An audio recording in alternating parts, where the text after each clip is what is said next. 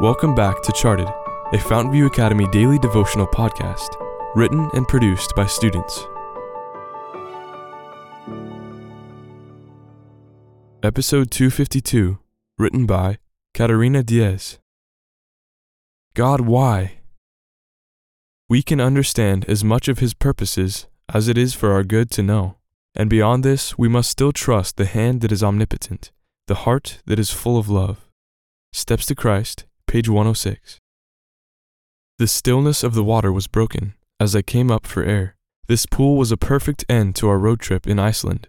Although it had been a journey to paradise, I was extremely excited it was finally over.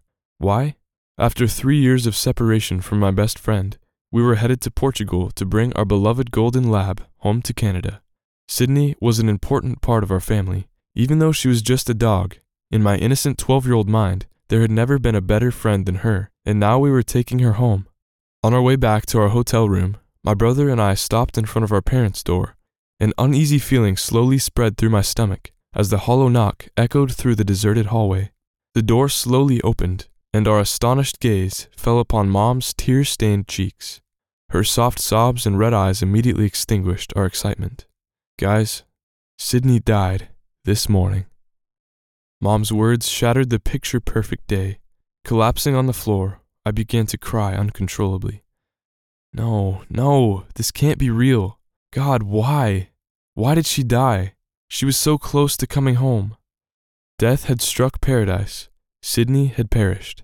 Hate and resentment took over my soul, and the volcano inside me threatened to erupt. In my young mind, I couldn't understand why God had allowed her to die.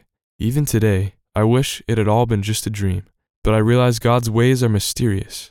While I may not understand everything that happens, He has given me enough proof of His love for me to safely put my trust in Him.